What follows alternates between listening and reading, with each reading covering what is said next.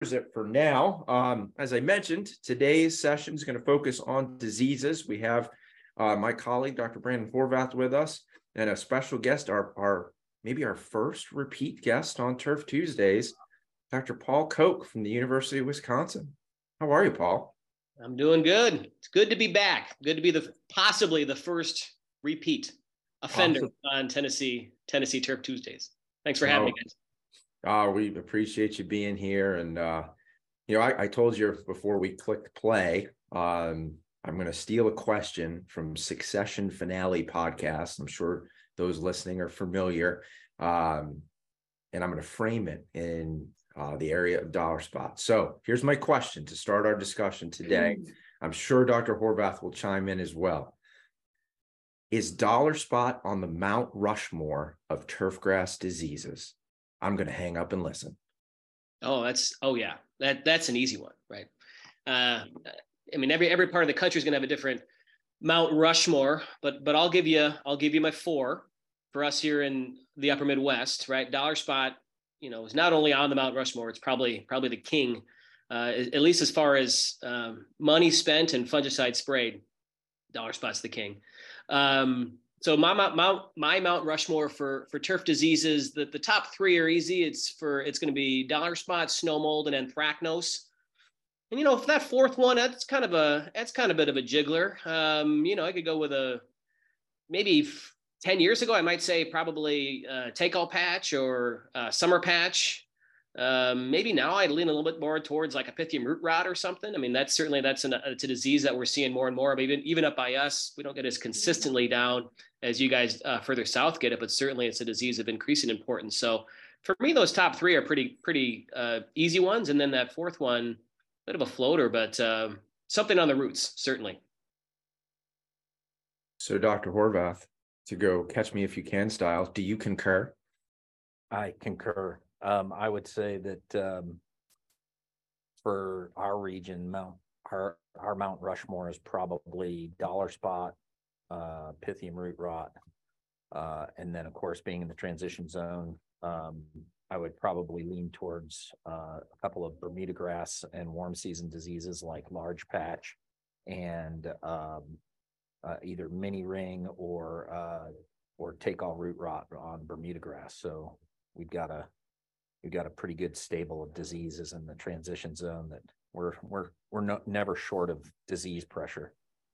Although we don't often, Paul, get plots like the overhead shot that you had of your snow mold plots where you can see 98s and 99s for percent disease severity. We don't see that all that often unless it's really bad. Yeah, snow mold can be bad up here, and it was a bad year for snow mold. Depending on where you were. Southern Great Lakes, there was very little actually, kind of Chicago, Milwaukee, Detroit, over to the Northeast, very little snow mold, but Northern Great Lakes, ton of snow mold, Rocky Mountain West, ton of snow mold, and a lot of breakthrough on treated areas.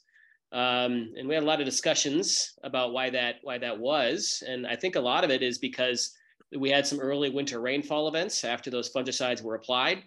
And, I always think it's a little unfair, our expectations of snow mold fungicides up here. We apply it and we're happy if we get 21 days of control for dollar spot.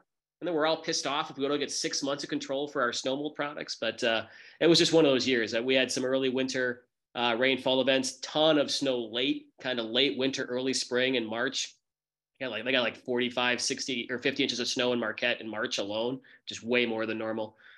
So just early rains, ton of snow late in the winter, early spring, and just a lot of breakthrough on treated areas. So we have the same issue with our expectations for fungicides for like something like large patch. It's the same deal, right? Like we expect 2 apps in the fall should hold us through the spring, and maybe just 1 app in the spring, maybe no apps in the spring, depending on your budget. And how come I have 3% disease? It's unacceptable.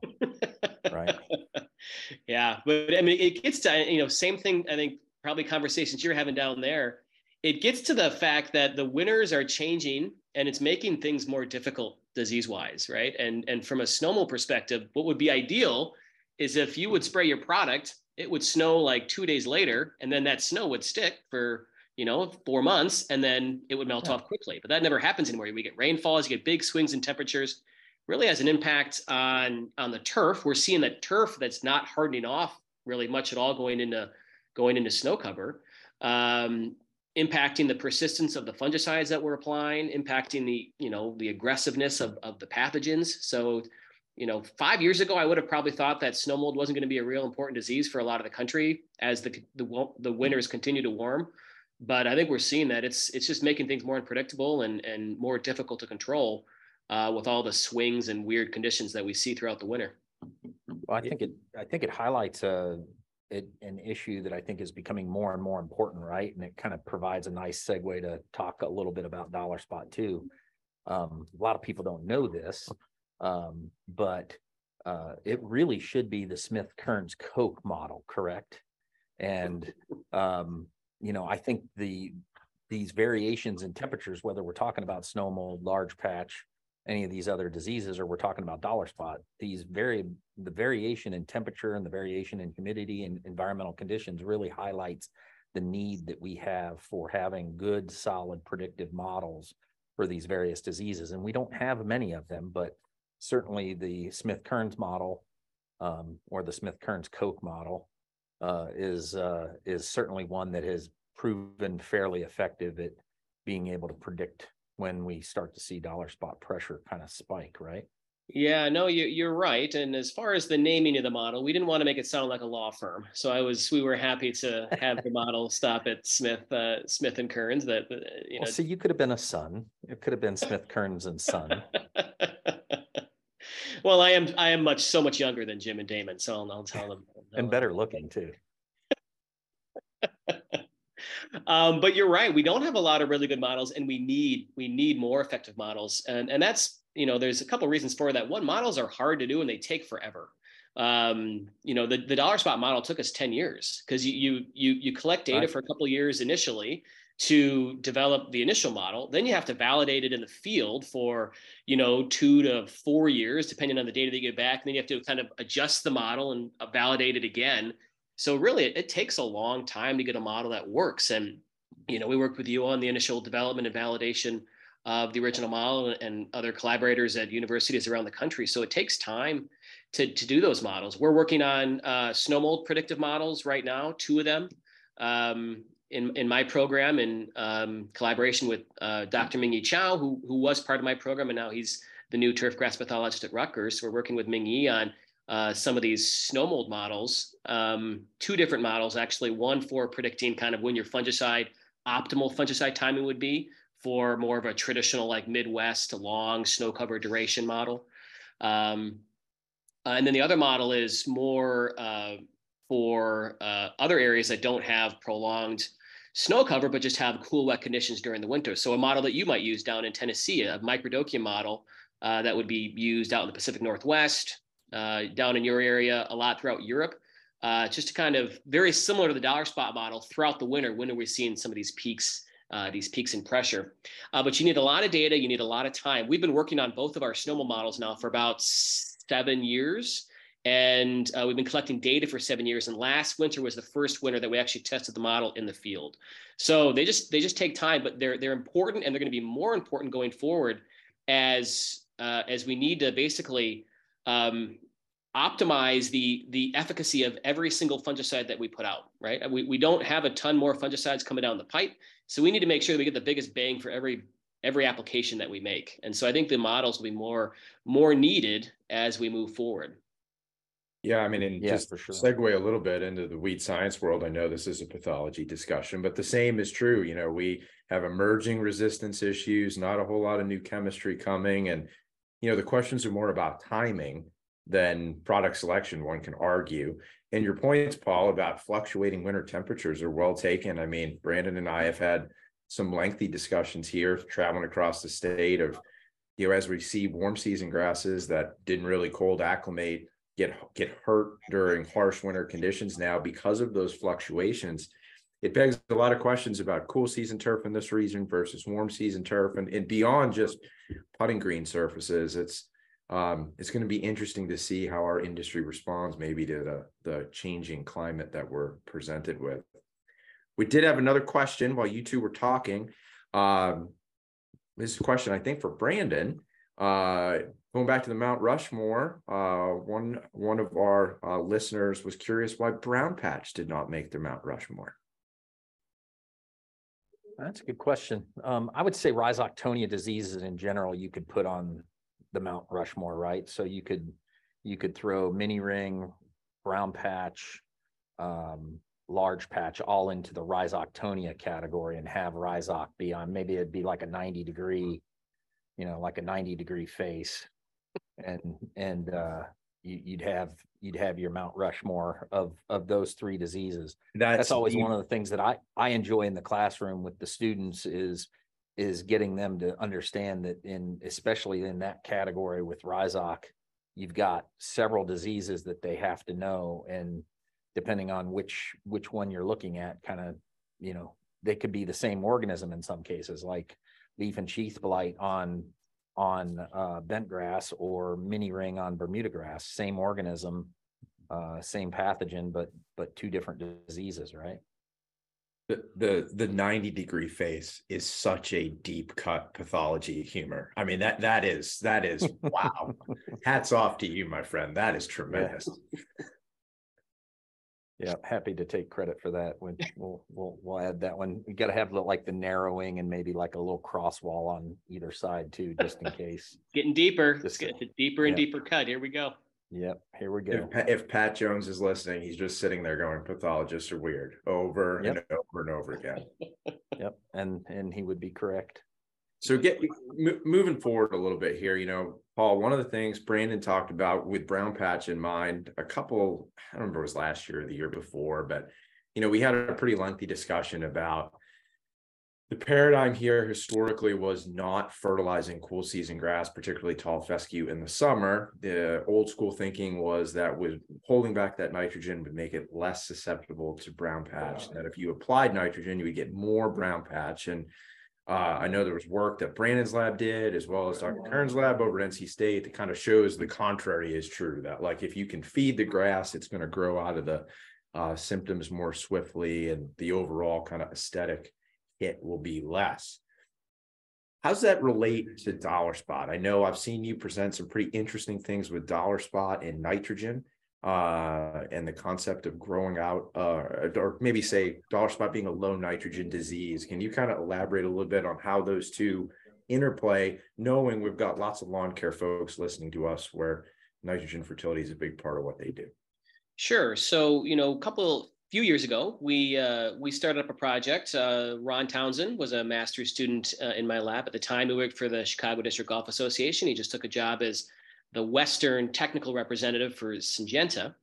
And Ron's project was basically to kind of reinvestigate this concept of dollar spot as a low nitrogen disease. Because if you look in the literature, I think we could kind of in general, we get these concepts in our head and we think there's a ton of study on it. And then you kind of go back and look and you're like, oh, no, there really isn't. And that was sort of the case with dollar spot. There had been quite a bit of research on nitrogen and dollar spot, but not in the sense of how most modern golf course superintendents apply nitrogen. None of the studies, or very few of the studies that had looked at nitrogen impacts on dollar spot, were looking at repeated applications of a foliar urea spray or a foliar fertility spray. And so that's what we wanted to look at, is kind of reinvestigate that, but look at it with applications of a foliar urea spray every 2 weeks. So again, that's not how a lawn care operator in most cases would apply nitrogen, but that's what we looked at with the study. And what we were expecting, and so we tested 0, 1, 2, 4, and 6 pounds of N per 1,000 square feet per year, divided into 10 apps. And so what we were expecting with that study was that with each increasing level of nitrogen, we would see a corresponding decrease in the amount of dollar spot, right? So when you go from 0 to 1 and 1 to 2, you would see less dollar spot as you went up the nitrogen scale. And so we did the study for 3 years in both Madison at our research facility, and then also with Dan Dinelli down at North Shore Country Club, north of Chicago, who has probably more research on his golf course than a lot of universities have in their turf programs. So always love testing with Dan and talking through these things with Dan. What we found very clearly at both sites is that we did not see that stepwise, that dose response. We saw basically very little difference in the level of dollar spot at 0, 1, 2 pounds of nitrogen, slight decrease at 4 pounds of N, and then a massive decrease, almost no dollar spot at 6 pounds of N. Now, I still think that those middle amounts of nitrogen, kind of 1 and 2, will help you recover from dollar spot faster, but it doesn't prevent dollar spot from occurring. And it's really not to get to those really high levels of nitrogen that you see that significant response. Now, every time I present that data, somebody raises their hand and says, well, I'm not going to apply 6 pounds of N. I'm like, that's not the point. I'm not telling you to apply 6 pounds of N. That would be bad, right? For a lot of different reasons. But the point is that maybe there's something about that process of applying 6 pounds of N that we can learn from that can help us control dollar spot without applying 6 pounds of N. And so we kind of looked at some other different things. And one thing we found is that was just when we were starting to do a lot of our microbiome work. And one thing we did is we went back in the third year of that study, the third and final year of that study, and we tested the microbiome from each one of those nitrogen levels. And what we found is that the bacterial communities from each one of those nitrogen levels were basically the same, except for the 6 pounds of N. The 6 pounds of N had a very distinct and very different bacterial community.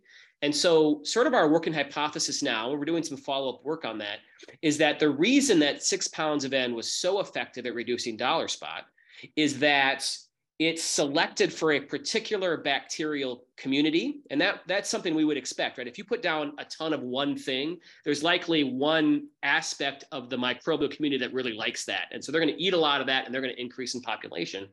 And so our hypothesis then is that when we put down so much N, there was a certain part of the community that really liked that N.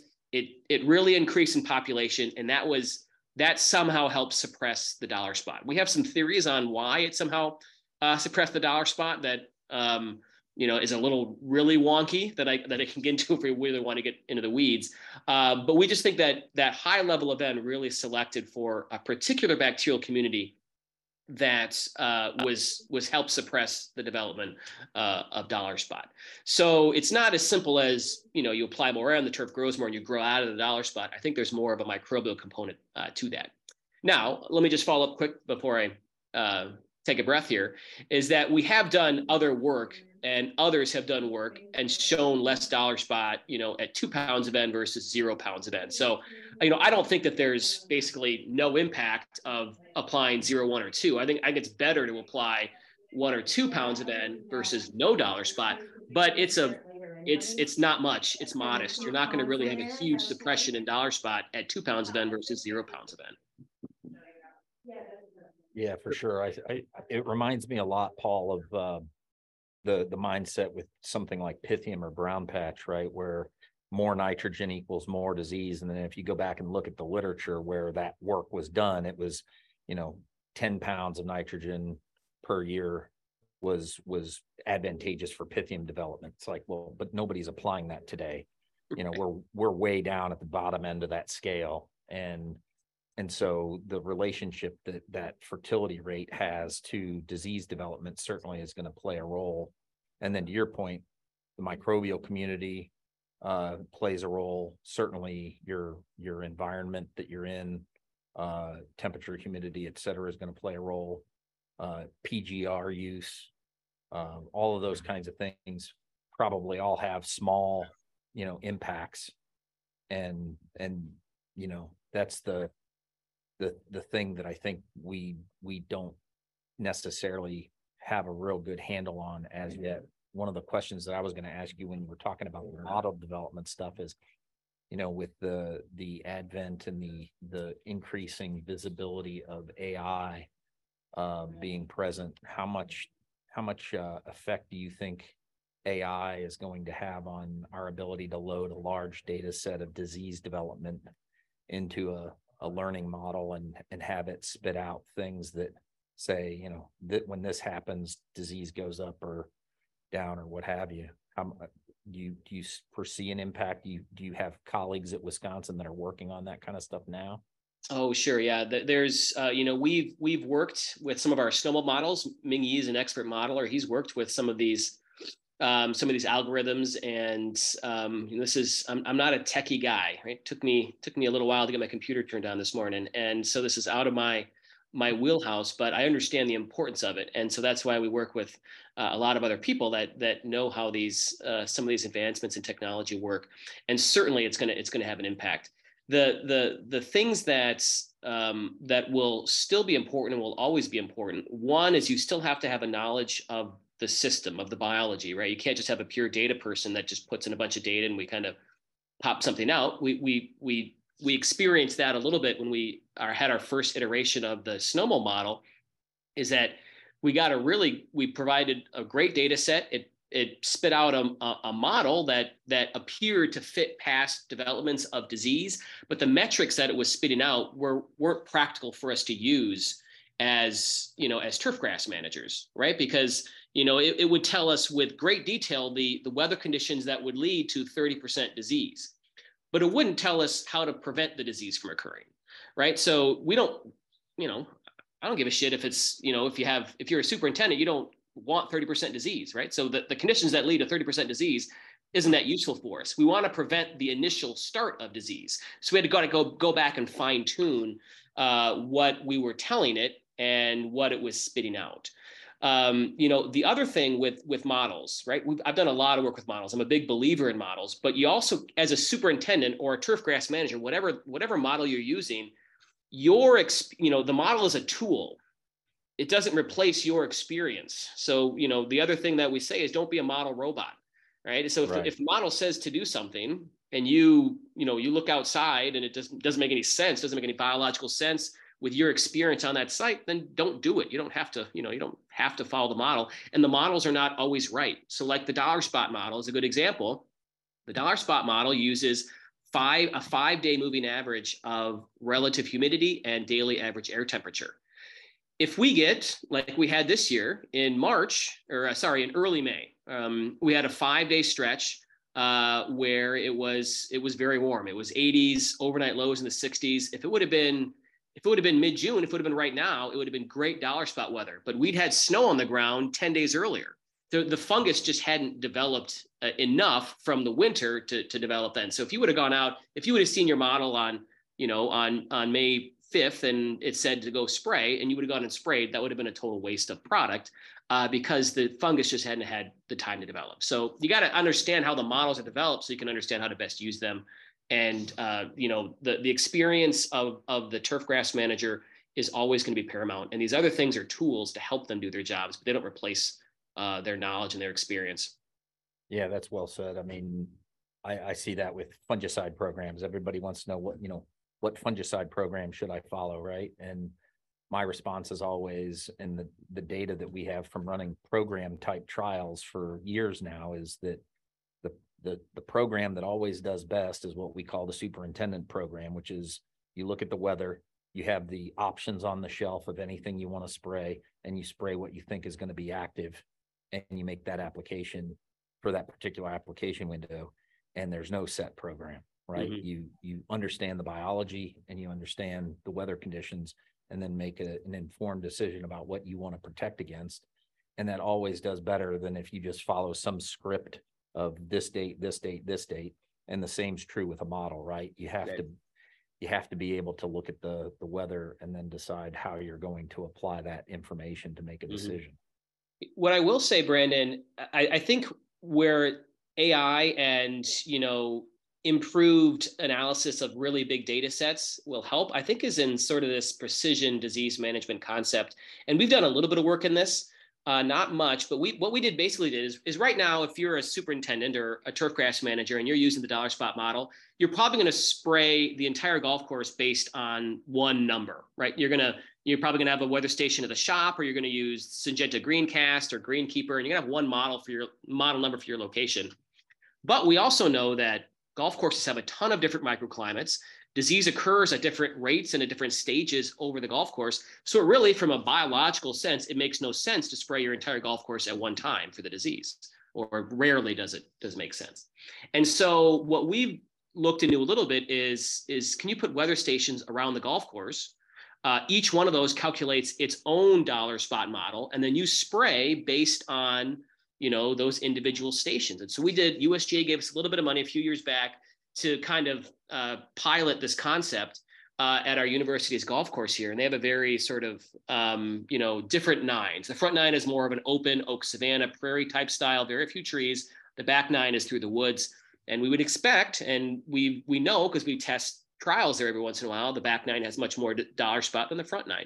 And so we put some stations out, and sure enough, the front nine, hole 7 is where I had one of the stations. And that was consistently throughout the year about 10 to 15 points higher on the dollar spot model lower than the back nine. And so, the follow-up research then is, how many zones would you need to break up an average golf course into? What is the difference that would lead to different spray intervals, right? I mean, if one spot is 3 points lower than another, we'd spray that differently than another. But I think AI, because that would be a mass amount of data to collect just for a single golf course. And so if you could use AI to help you analyze that data, help you determine which zones that you would break your golf course or your site out into, and then also what are the sprayable, the treatmentable differences for when you would spray. I think that's a significant advancement in how we would treat for not only dollar spot, but certainly other diseases as well, where it just does not make a whole lot of sense to spray 30 acres of fairways if maybe only 5 are going to be susceptible at any given time. Well, and it also highlights the need for improved application technology, right? Like whether it's, a small spray drone that could fill up with a small amount of material and go out to specific sites and make those applications automatically or autonomously, or it's a sprayer that has a set of cartridges with different materials so that as the sprayer is going over different pieces of the property, it can apply one thing or another depending on what those diseases are. Those are things that we don't currently have access to, at least not on large scale operations, for sure. Yeah, no, I would agree that the advancement, I think the science is there, kind of. It's at least suggests that it's certainly an investable topic or an investable scenario that should be successful based on the data we've collected so far.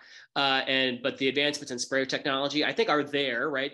Spraying by drone is something in ag, and I've seen pictures online of people spraying, their native areas using drones. So I think it's there. I don't think it's that far off. We just need to have a better idea of when we would spray different parts of the course at different times. Yeah, right. Yeah, so Paul, just a quick question to break it down. What if somebody's interested in using this model, how can they go about utilizing it? Like where to find it, and what you need to put in to get your how much dollar spot pressure you have? Yeah, that's a good question. Probably something I should have led with now that we've talked about it for 30 minutes. So thanks for cutting in there, Dylan. We have sort of an explanation page on the dollar spot model at our webpage, which let me just kind of, I'll just type into the chat if that's okay. Is there a chat that everybody sees? Yep, there is a chat, yeah. Okay. Let me just, it's a link on our diagnostic lab websites. So I'll just, that would be simpler to do. And so let me just, there it is. And so that page explains sort of the background on the model and how it was developed. It links to the scientific paper if you really want to geek out on it. But it also provides links to some self-calculators. We do provide some Excel files on that website if you want to calculate it yourself. There's really no need to, because different groups have taken the model and implemented into their sort of suite of offerings. So one you can go to is the GDD tracker site at Michigan State. And I don't know if that kind of goes all the way down into Tennessee or not, but that's one website you can use for most of the Midwest. Syngenta Greencast, if you go to the Syngenta Dollar Spot Solutions page and type in your zip code, and you can sign up for email alerts that will email you when the dollar spot model is above whatever spray threshold you set. Based on our research and field validation, we recommend 20% as a spray threshold, but that can vary wildly. We've been doing some follow-up research, and I know Rutgers has done some follow-up research. And if you have a more resistant cultivar bentgrass, your spray threshold can go from like 20, which is what we use for Pencross, it can go up to like 40 or 50. So it could be a lot higher depending on the cultivar that you have. So Syngenta Greencast is another good one. And then Greenkeeper is another one. So for those, the dollar spot model is available on the free version of Greenkeeper, but you can get a 7-day prediction if you have the paid version of Greenkeeper. So those are probably the top two. I'm sure there's others. I know that, others in Europe have been using the model because dollar spot's becoming a much more severe issue in Europe as their climate changes as well. So those are probably the two top ones that I know of right now. If anybody else has any other ones that they know of or use, please let me know, and we can add it to our dollar spot webpage.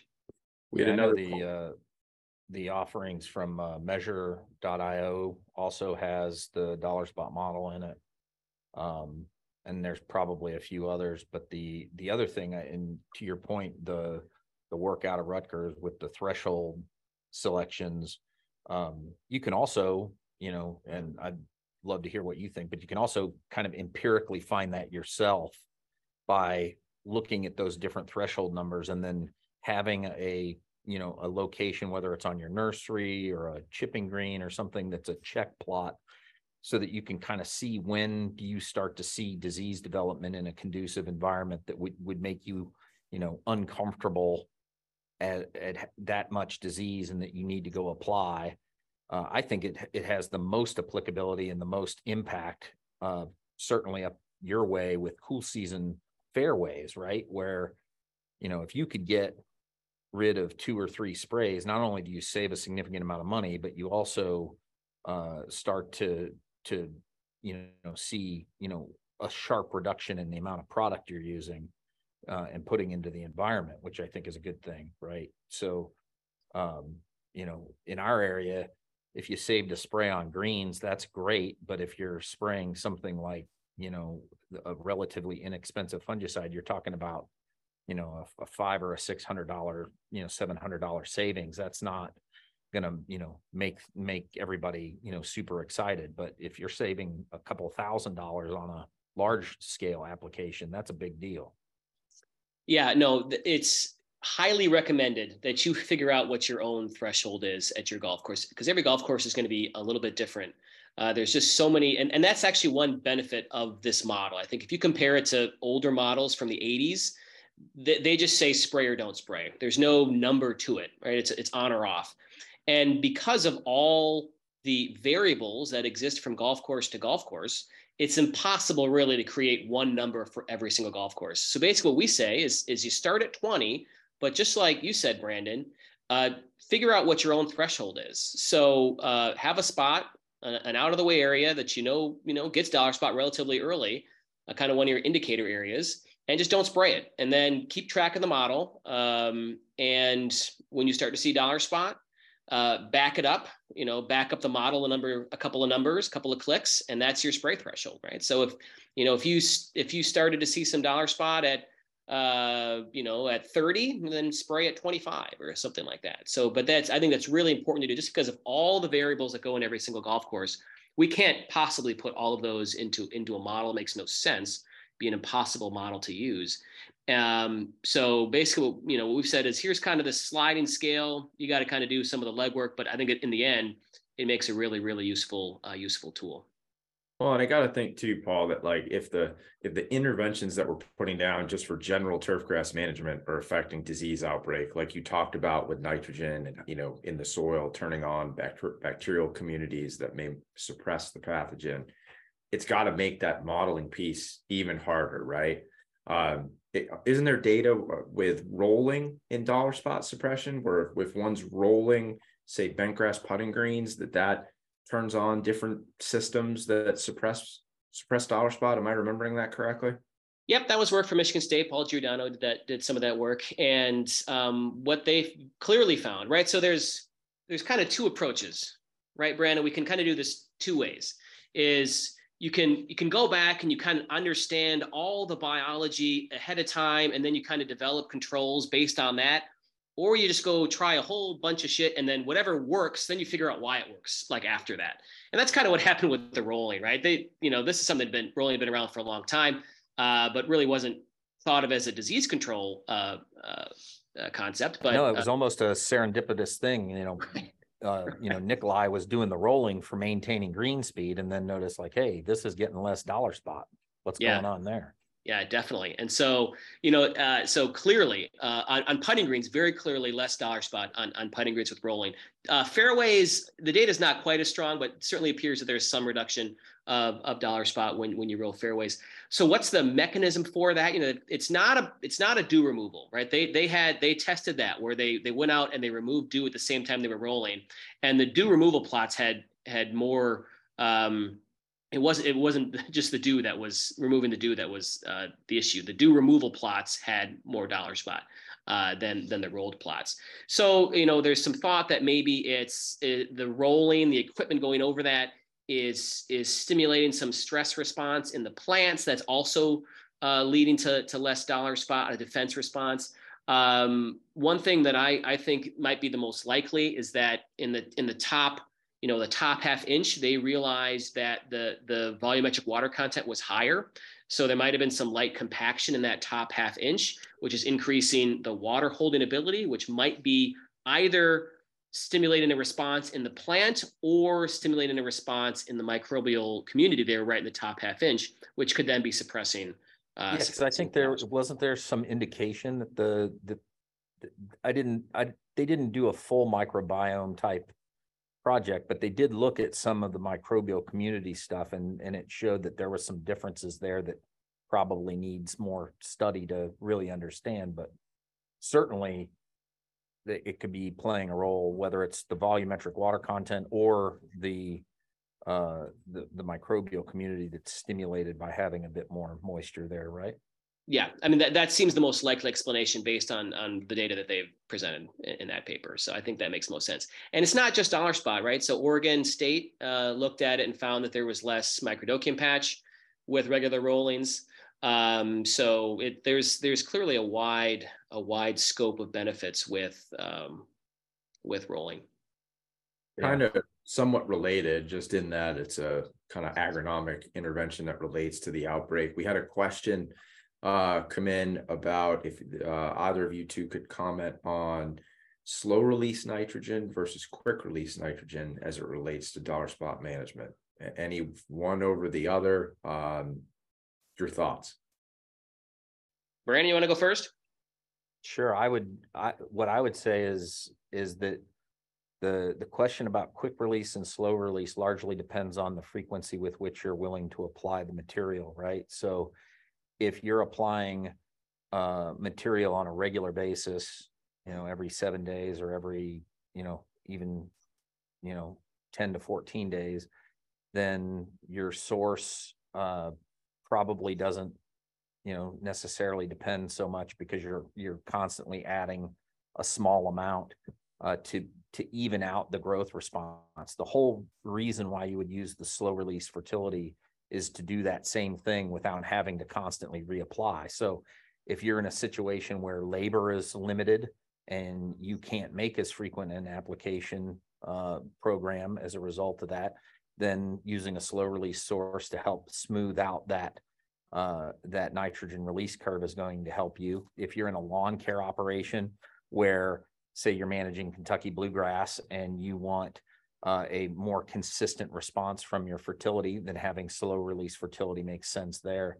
I don't think it's a question of whether quick release or slow release necessarily makes a difference. It's more about that release pattern and how it relates to the frequency with which you're applying that given amount of fertility. Yep, I totally agree. I don't think there's anything inherent about quick versus slow release that would really impact dollar spot development. It's really more of making sure that you have that consistent growth. So I totally agree with Brandon there. One thing I want to go back to, which I meant to bring up before. Can I just interrupt really quick? Oh, sure, Paul, please. Like one caveat that I would add to that is that when it comes to slow release sources that are coming from some sort of organic material, whether it's a manure base or some sort of organic material, is that there is some indication, we don't have an exact reason or how or why, but that there is some indication that does alter some of that microbial community aspect of it and may play a role as well. So in that regard, if you're using an organic based fertility, then there may be some good reasons to continue to do that. But largely when it comes to the nitrogen piece particularly, it's really a matter of the application rate and the frequency with which you apply it. Yep. So the thing I was going to go back to, and Brandon talking about the lawn care operators made me think about it, that I meant to mention it earlier. We've never done any research with the dollar spot model on dollar spot and lawns. But I think it's a great situation where the model could be used, because dollar spot's not going to be something that occurs consistently and severely throughout the year on lawns.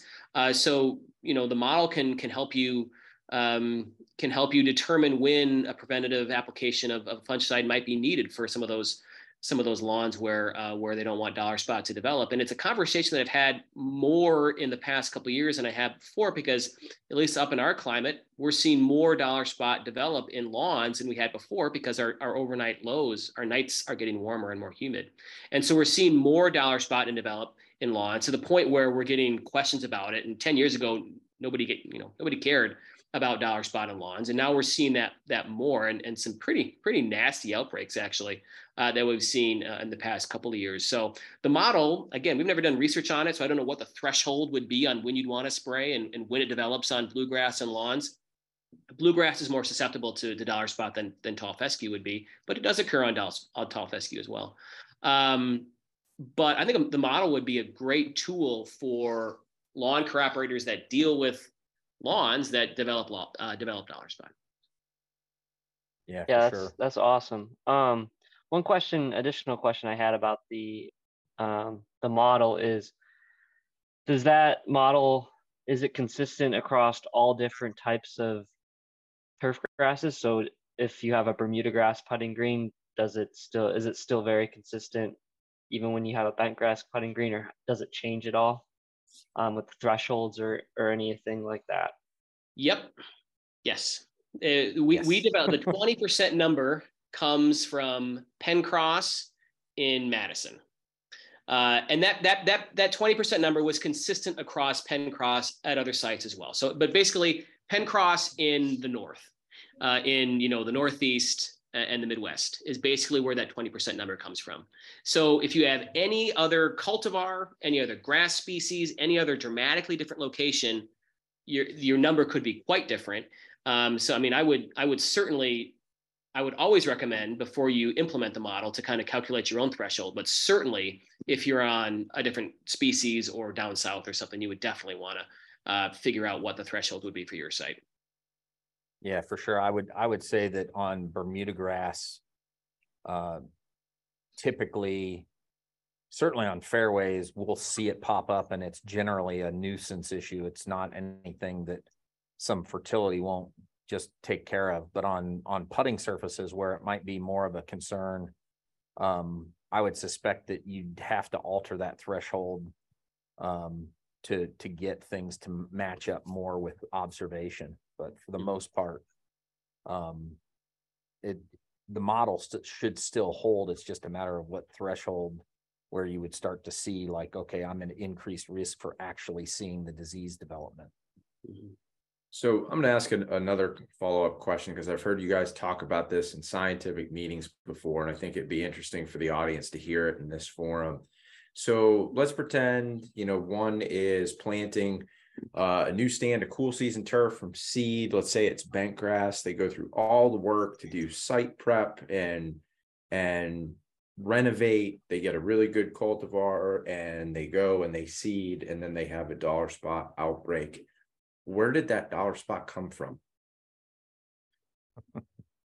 Well, that's a good question. My question was going to be, what is the coolest thing that the end user about dollar spot that the end user doesn't really understand? And I was kind of figuring that you might talk about this, Paul. So take it away. Sure. So I got my PhD with Dr. Kearns back when he was at Wisconsin, and another person in the lab, her name is, she's still alive. Her name's Renee Rio, and she got her PhD, and her project was focused on dollar spot. And one of the things that she worked on was testing for dollar spot in bentgrass seed. So she developed a qPCR, a nested qPCR assay to test for the presence of the dollar spot fungus on and in bent grass seed. And what she found was that there is dollar spot within bent grass seed. It's a very small percentage. It was like of what she tested. I can't remember the exact numbers of seed lots she tested and how many samples from each bag and all that sort of stuff. It was something probably like 0.001% were positive for dollar spot. But if you think of how many seeds are present in a bag of, a 50-pound or a 30-pound pail of bent grass seed, 0.0001% is still hundreds and hundreds of seeds that are going to be positive for dollar spot. So certainly, I think one of the ways that dollar spot comes in is on infected seed.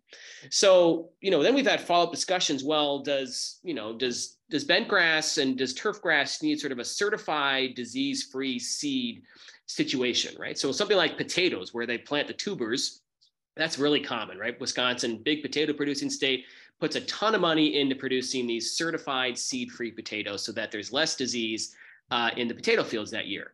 Would that make sense? Does that make, it would be great to say that the bent grass seed is certified disease-free.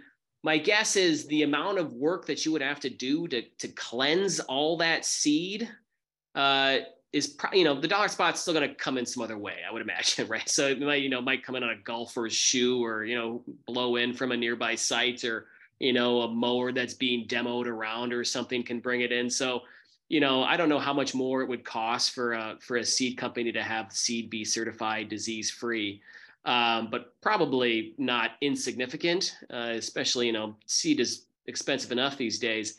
And if the seed is just going to come in, like a year later, or if the disease is going to come in like a year later anyways, I'm not sure the practicality there, but certainly on the seed is one way that dollar spot comes into a new seeding. Yeah, for sure. And I guess to pose that same question to me, the thing that I think is most interesting, and it's actually one of the aims of Dylan's master's research, is the impact that ultraviolet light has on the fungus. And we've done a considerable amount of work and are continuing to do work on that. I've seen, just anecdotally, you were talking about dollar spot being more prevalent in Kentucky bluegrass lawns. I've seen small plantings of trees in a landscape where in the shadow of that tree, the main shadow pattern, there's more dollar spot than in the main part of the yard where the sun is shining all day. And it's not that the disease doesn't occur in the sunny area, it's that there's less, right? And we've seen the same kind of thing. And, just if you think about it from an evolutionary perspective, if this thing hangs out in the plant and is operating in some way within the plant, then the chloroplasts and the structures inside the plant are going to shield this thing from a lot of ultraviolet radiation. So it makes sense that it's really sensitive to ultraviolet, right? And those are both things I find just extremely fascinating about this organism.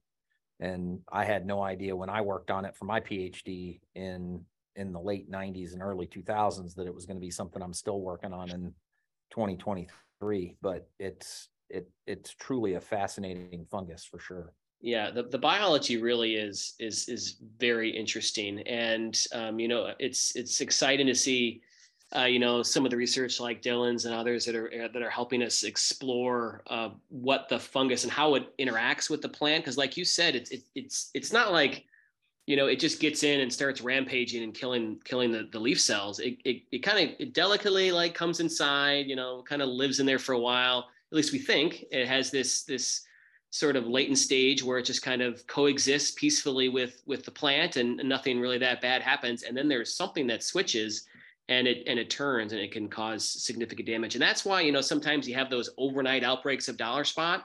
It's not like the fungus overnight got inside the leaf, colonized the leaf and caused those symptoms overnight. It had been inside for a period of time.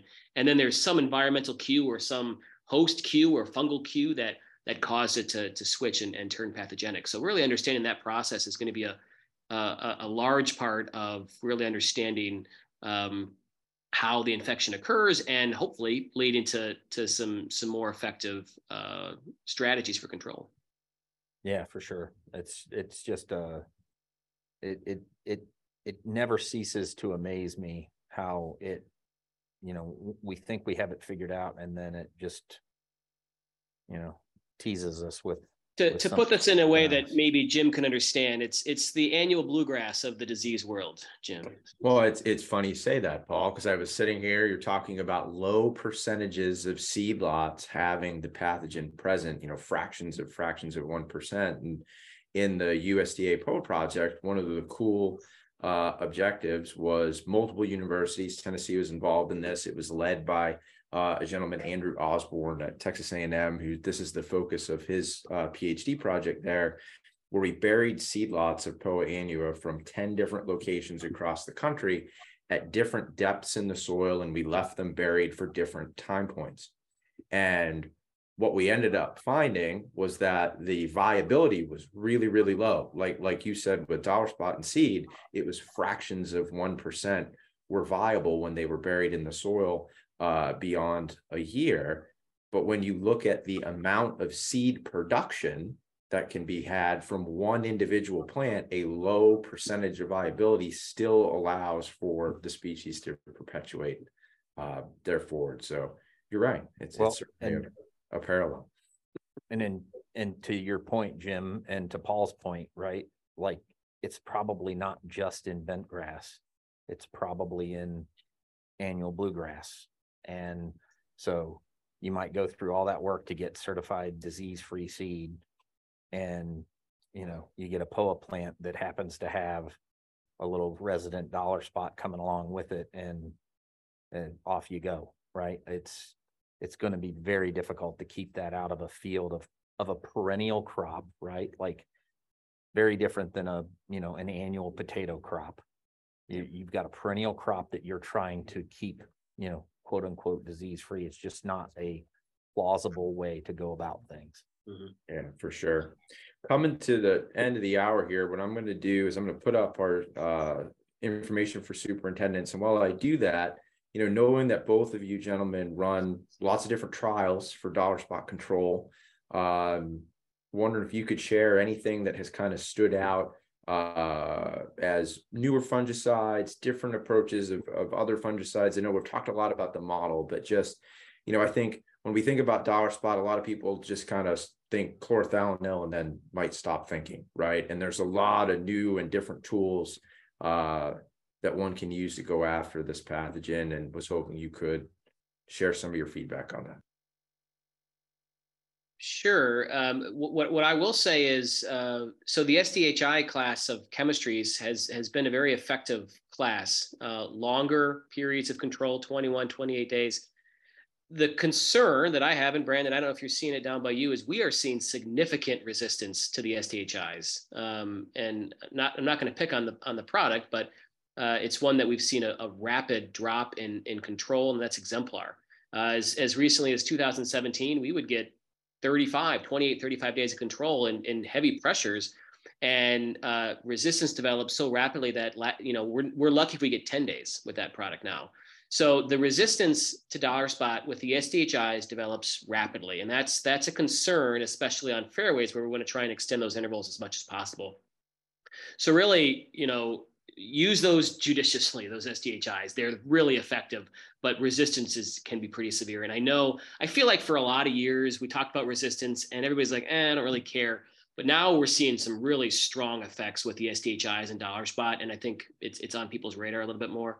So, I've really recommended kind of making, for us on our fairways up here in the Midwest, kind of flazinam as your base product, and then you branch out from there based on what else you need to get. So flazinam, pretty good dollar spot product, normally gets you 14 days of control. The problem is if you don't have the labor or the ability to spray your fairways every 14 days, going beyond that is hard. I think one of the most difficult things for a Midwest superintendent to do from a disease point of view is get 21 days or more of dollar spot control from any product. Doesn't matter what product it is. So that's one thing that we're struggling with. Yeah, I would say for us, we haven't quite seen the increase in resistance for the SDHIs on dollar spot, but I think that's largely because we're focused on greens for the most part with cool season turf. And so that allows for, but it's coming, right? Like we're going to see it. eventually. Certainly the SDHIs were a game changer. The other thing that I think we've seen a little bit of a little bit of a light at the end of the tunnel, if you will, is with some of the newer DMIs and how their binding site affinities are a little bit different than the older, more traditional DMIs. You can see an increase in the interval of control for those. And then certainly some of them are very cost effective as well. So that allows for a lower budget place to get a 14 or a 21 day application out on greens turf that allows them to save a little bit of money that way as well.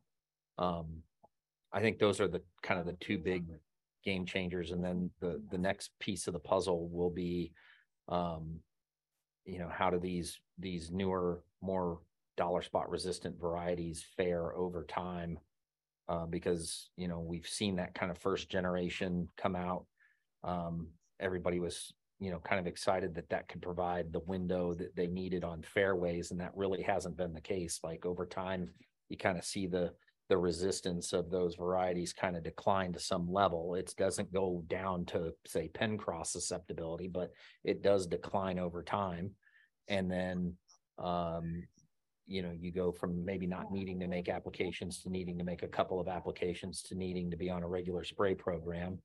And then these newer varieties, with some dollar spot resistance, certainly in greens turf would be a really great thing for our region, where if you didn't have to make dollar spot applications, you could get away with something kind of nice that way.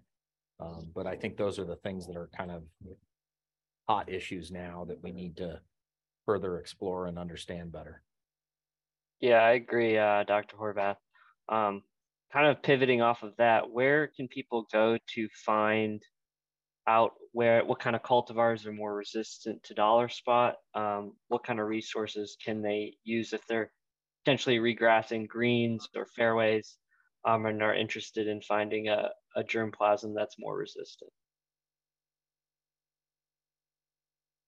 I'd say, from the germplasm side of things, you can certainly check and look at the NTEP trials that are looking at how varieties are performing across the region in which you're in. The new tool that they have is nice to be able to hone in on things like dollar spot resistance versus green color or quality or whatever.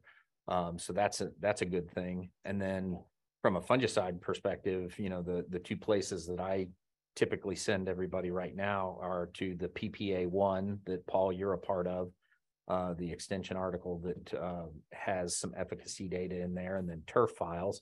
And then of course, Dylan, that we're working on some efficacy data that will go into Jim's mobile weed app that will become the mobile pest app for our area. That'll have some efficacy information in there as well. So that's going to be exciting here in the next 6-8 months, hopefully.